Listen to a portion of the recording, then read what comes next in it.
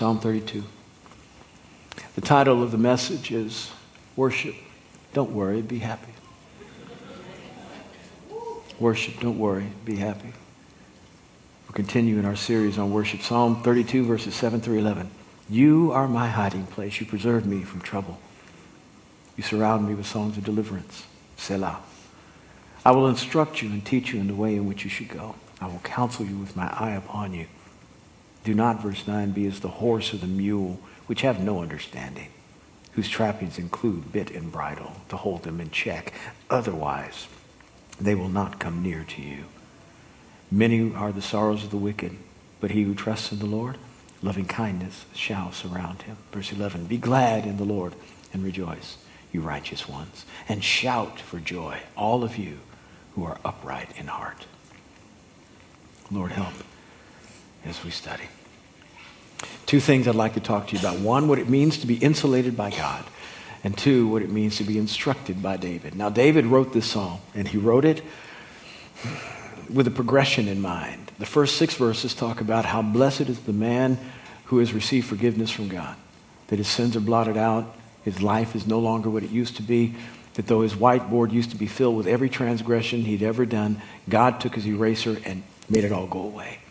Amazing is that man who receives forgiveness like that. He is blessed. He is blessed. And then he talks about the other things that God has done. And in verse 7 he says, my God has covered me. So not only has he forgiven us for our sin, but he's covered us. And the sense of covering is a sense of protection. That from the wiles of the enemy, his schemes to try to destroy your life, and just the general direction in which the world is going, God has put a bubble of grace around your life. Those of you who are going through difficulty might say, well, I don't feel near as protected as I'd like to be. You know, I'd like to have a greater testimony of God's protection in my life, Pastor, if you don't mind. Well, be careful. Because if you tend toward that kind of response when you hear about God's protection, then you may be manifesting that you have developed some spiritual amnesia.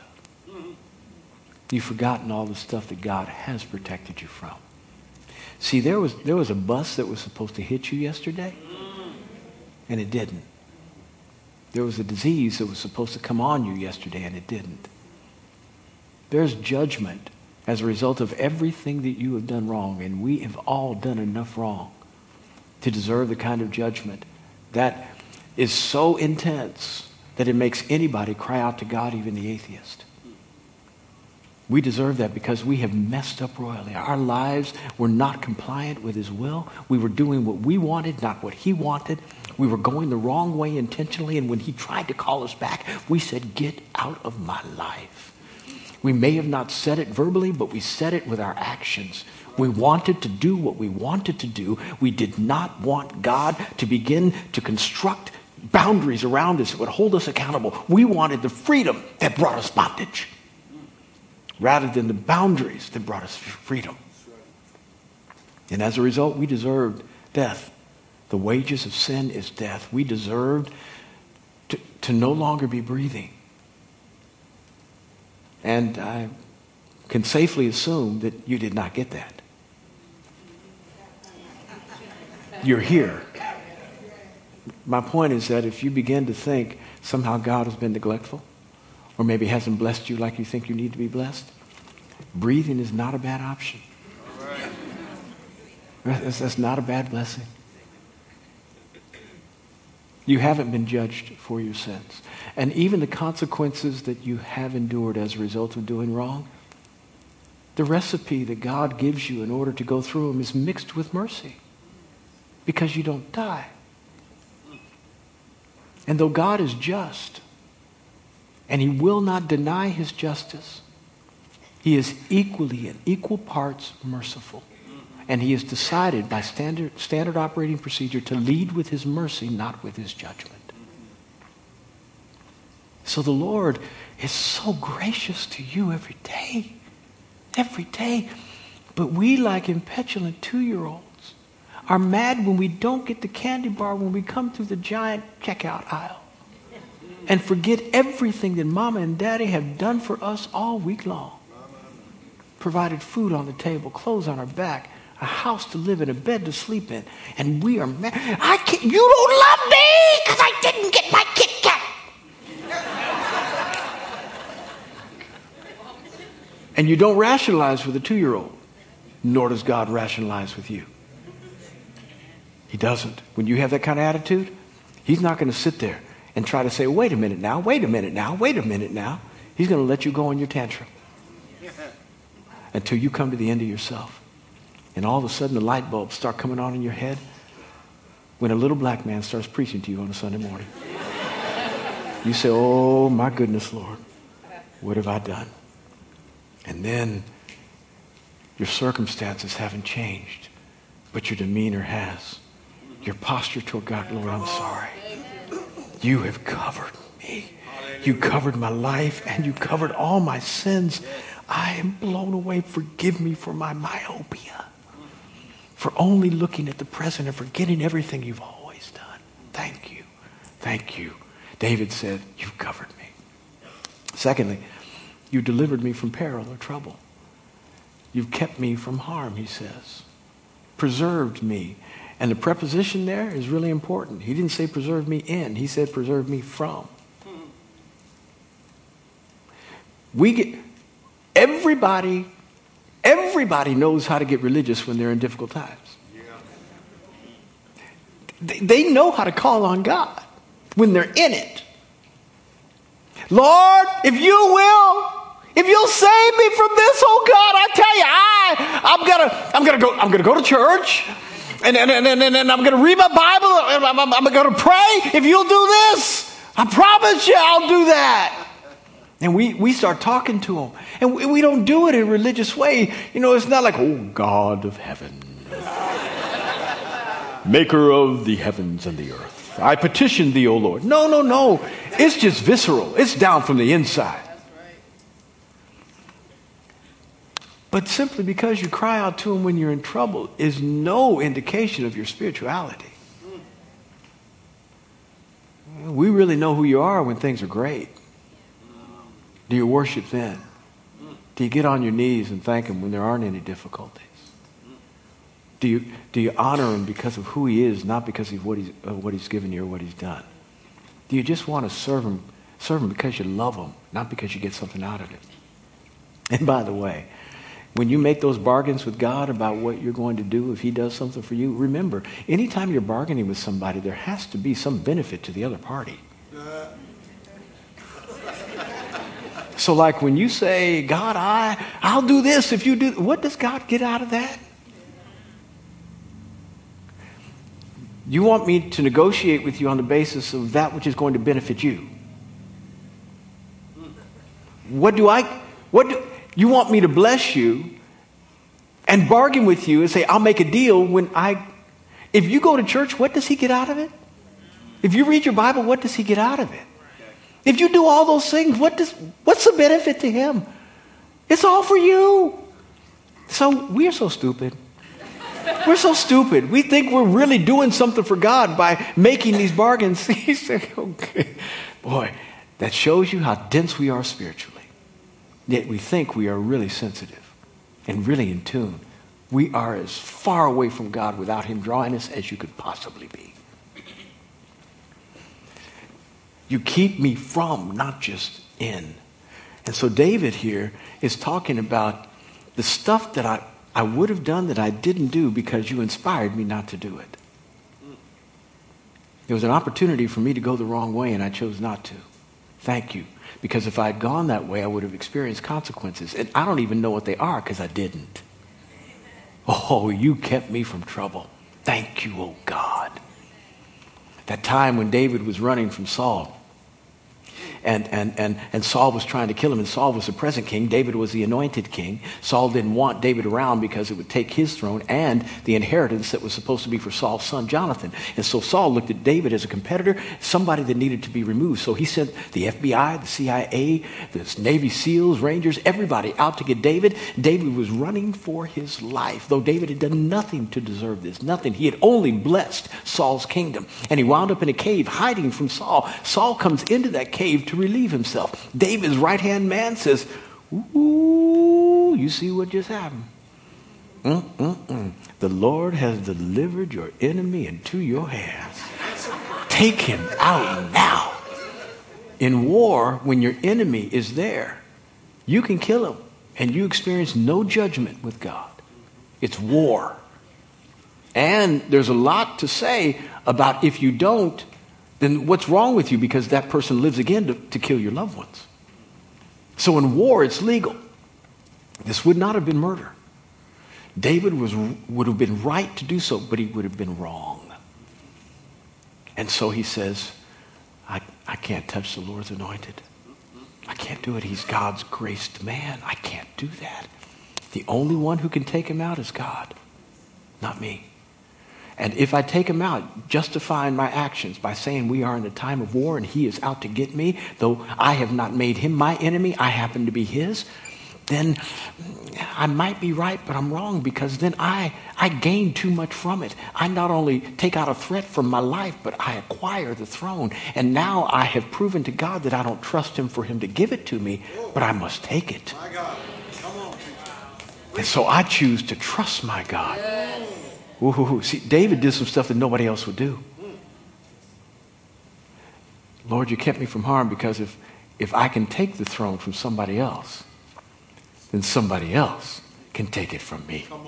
But if you give it to me, nobody can take it.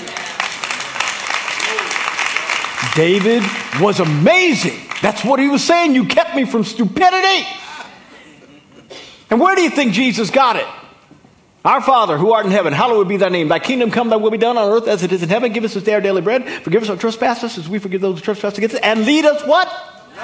Not into where? Jesus, yes, he coined the phrase for us to get it. An outline of prayer that we're supposed to input our entire life to fill in the blanks. But he coined it from reading his Old Testament. David prayed that and said, thank you for taking me away from stupid decisions would have led me the wrong way. Thank you. Jabez, the prayer of Jabez, same kind of thing. Lord, bless me. Enlarge my territory. Let your hand be with me. And keep me from harm that it may not pain me. Now, some interpreters have said that he was looking for an easy life. No. When you ask God to enlarge your territory, you're saying, give me more to manage. That's all you're asking for. More issues, more problems, more stuff you got to deal with. This was not a selfish man. And we can see by the fact that God answered his prayer. It says, and the Lord answered his prayer. God doesn't answer selfish prayers. So that the fact we see that God answered the prayer helps us understand that it was more biblical than it was oriented toward his own well-being, and more right in its orientation. So when we look at deliver me from harm, that it may not pain me, it doesn't have anything to do with his comfort. He's not asking for an easy life. He's saying, deliver me from the stuff that would hurt me so that later on I won't experience the pain of my poor decision. Wow. That's what he's asking for. Deliver me from evil. God. All of us, most of us have lived long enough to have done some really big, stupid stuff. Nobody ever amens on that point. I don't know. You know those moments where we sit on our bed, we're alone with our thoughts, and we realize, and this thing comes up that, God forgive me. Now, you don't move into condemnation. You're not trying to beat yourself over something you did, but you just still feel remorse because you know it hurt you and it hurt other people. And if you had known what you know now then, you have those moments. Why? Because it still pains you. It still hurts. And there are consequences that you have had to navigate through because of that stupid decision you made, and the actions thereof. There are many in my life. This prayer says, God, deliver me. And you have. Abigail happened to be a future wife of David. She was married to a man named Nabal. Wasn't a very nice guy. David was guarding his sheep during the day when Saul was still king. And David was trying to figure out how to get provision. And he was guarding the sheep. During the time that David guarded the sheep, no lion, no bear, no wolf, no marauder came and got one. All of his sheep bore their sheep well, meaning had lambs, ewes had lambs, and the sheep were cared for. Not one was lost. David came to Nabal and said, we've cared for your sheep. We've done you a solid. How about doing us a solid? Can we have some provision, please? Nabal said, no, I don't think so. He said, there are many servants leaving their masters these days. What makes you any different than the rest of those knuckleheads? Get on about your way. David heard him. David said to his men, I think I'm going to kill him. Yeah, I'm going to kill him. That's what to do. Nabal's wife, Abigail, hears about what happened. She goes to Costco and buys as much stuff as she possibly can. In bulk. Loads up camels and donkeys and takes it to David. And David said, what's this? He said, oh, my Lord, you're amazing. And my idiot husband wouldn't do this. As Brett's paraphrase, my idiot husband wouldn't do this. But thank you, please. And don't let him begin to change you, because someday you're going to be on the throne and you don't want this on your head. Don't kill him. David looked at Abigail and said, you're better than me. You saved me from a great peril today. God, you have saved me from. You saved me from. I thank you. I thank you for saving me from. Thirdly, he says, you surrounded me with songs of deliverance. Surround sound deliverance. Now, it's not just songs here, although songs are inclusive. The reason we sing the way we sing, and this sermon is kind of a segue to what we're going to study next, which is why we do what we do on a Sunday morning. This is much more about the tenor of your life and the attitude you need to have and how you need to respond to God as a result of his goodness. Surround sound with respect to songs of deliverance. The word song in Hebrew actually is also translated equally cry. You surrounded me with cries of deliverance. So indeed, songs help us, and that we can remember them by memorizing them and then singing them and allowing those to be the meditative moments that sow into our soul what God wants to do. And it's beautiful. But those aren't the only things that should remind us. Here we have kind of the same kind of environment that a team would have when a crowd is around cheering them on to victory. And a coach is out there on the sidelines yelling at his team about what they need to do. You have surrounded me with people who inspire me to victory. They are crying and hoping for my victory.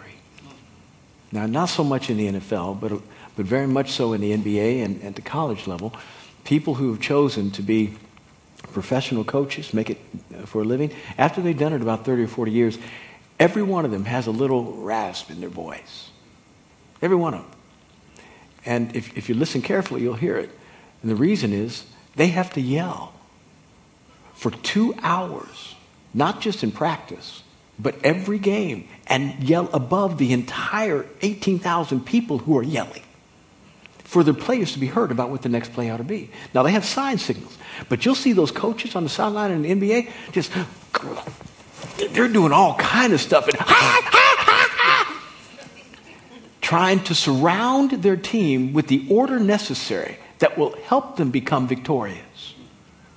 And every time you come to church, we are surrounding you with cries of deliverance, with exhortations that allow you to know that when you walk out, Pastor Brett is still in your ear.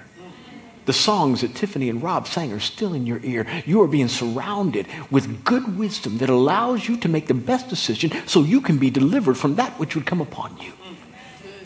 David said, you surrounded me with men who can speak into my life like Nathan and Abiathar and at times Joab and others. You've helped me to become better as a result of the people around me who are telling me what to do. And the Christian life is not intended to be lived in solitaire. You need people around you who can help you. They can remind you of who you're supposed to be and what you're not supposed to do. That mediocrity ought not be a part of your future. That greatness is. And the only way a great talent can become great is if he has a coach that helps him to get there. You don't ever hear about the coaches except the famous ones. But they got position coaches. Over there at the Redskins, they got about 18 coaches. They got coaches for coaches. I'm not kidding. And everybody has somebody who says, let's go through this play. This is what you do in this coverage. This is what you do when you have to audible in your route running. If the safety comes down here, you have to run this direction. That's all taught. Talent helps, but scheme aids in a way that talent just can't cover. Cries of deliverance all week long. This is what will deliver you from that situation there. All week long. 50, 60 hours of cries of deliverance for 3 hours worth of work. David said, this is how I got here. I've had people in my life. I've had my God cover me. And he saved me from stupid decisions. He's forgiven me of all my sin, verses 1 through 6. Wow. Let me tell you now how you ought to respond. He gives direction. He gives instruction. He says, listen to me. I will instruct you in the way that you should go. I will guide you with my eye, which means I am being very intentional about my instruction, and I'm not just giving it to you as I'm passing by. I am focusing on you so that you will get my complete and undivided input. Listen to what I'm saying here. Don't miss this, David says. This isn't God speaking here. This is David. Listen to my counsel and instruction. First of all, do not be like the horse and the mule, which have no sense, no understanding, but must be guided by the bit and the bridle to get where they need to be. Otherwise, they will not come to you. Now, if you came to church today because somebody drug you, it's better than not being here. It's great. Glad for you. But that should not be the motivation. As a result of you being forgiven for your sin, covered, saved from stupid decisions, and had the privilege of having others around you to help you to be right, this is how you ought to respond. Lord, all I want to do is show up. What time's church? 8:45? I'll be 11:30? I'll be there at 11:15. I can't wait. I cannot wait because I want to worship. Lord, I'm setting my alarm at 5:30 even though I need to get up at 6 so I can worship you. I want to read what you have to say to me today. I want to spend time with you, oh God, because you have delivered me. You've helped me. Don't be like the horse. Don't be forced to worship. And don't just not be forced to worship by somebody bringing you. Don't be forced just by circumstance to do the right thing. Meaning it's gotten really difficult, so now you know how to pray. Pray when it's not difficult. Love him because of who he is. Secondly, he says not only do you not need to be led by bit and bridle, but you need to be glad. Glad. There ought to be something. It ought to be just a demeanor on your life whereby the corners of your mouth just kind of turn up for no reason. No circumstantial reason. You just are happy because you haven't developed spiritual amnesia and you're not waiting for the next thing in order for God to prove how much he cares about you. You are grateful for everything he has already done. Be glad and let that gladness flow over into rejoicing. He says, be glad and rejoice. You who are upright of heart, be glad and rejoice. Now, rejoicing is different than gladness, though they're connected because there's no way you can rejoice unless you're glad. But you can be glad without rejoicing. Rejoicing is this, the expression of how glad you are. I was at the game last week. Yeah. We were down 24-0 in the first quarter. Mm-hmm. And we won. Yeah. Yeah. Now, that's a good thing. Talking about Redskins now. It's a good thing. But you have no, people were shouting at the TV, wherever you were, at the radio, you were shouting, you were hollering and screaming, but at the stadium, there were 70,000. Some of the folk left after the first quarter. But there were 70,000 left who were going out of their minds. Out of their minds.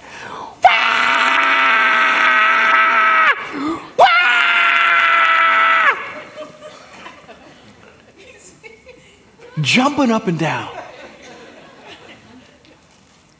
Rejoicing over. They didn't do anything. They don't know these guys. They don't know them. They are allowing a team that has no connection to them relationally, other than they happen to represent a city in which they live. You talk about distant. They are allowing that team to control their emotional life. And they are paying for it.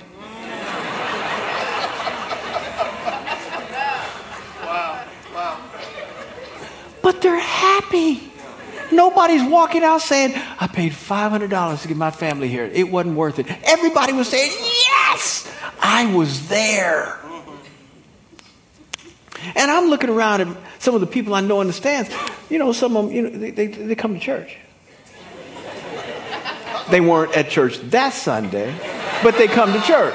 They come, and I'm watching them. And when we're in here, they're respectful, but not very animated. And so when the song says, I lift my hands to thee, they kind of.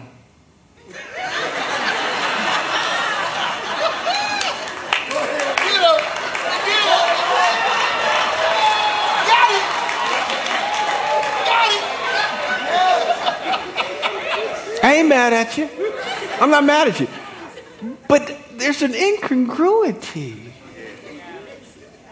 Why did the Redskins bring that out of you when God won't?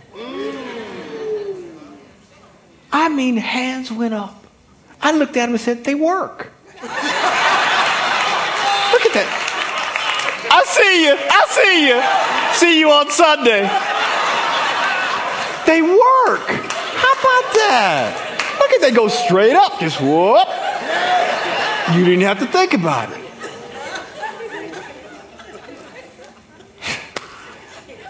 I don't know what rejoicing looks like to you, but you need to do it. And make sure you do it. That's not an excuse for you to act crazy on Sunday morning. There is order in everything. But there are moments where you need to express how grateful you are for what God has done. And then lastly, he says, shout. Now, I went to a Presbyterian seminary, and I had conversations with my professor about this term shout. I said, so how do you all in the Presbyterian world work this word? Well, we believe that in the Hebrew ultimate language, in the Hebrew, you can actually shout from the heart without it coming out of your mouth.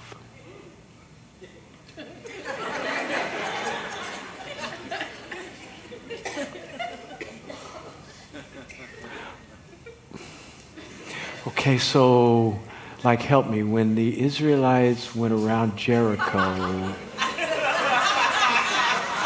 it was like a...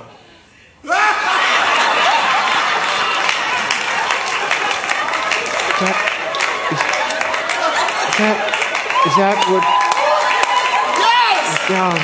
It was down here? It was down here. No, that was a shout. That came out of... So I said, if there's a way that the Hebrew allows you to do both, encourages you to do both, why not do both rather than one? So something might happen in your office this week that makes you want to shout. Please don't let it come out of your mouth. I beg you, don't let it come out of your mouth. That's the last thing that anybody in your employ needs to hear. Ah! No, don't do that. Shout on the inside.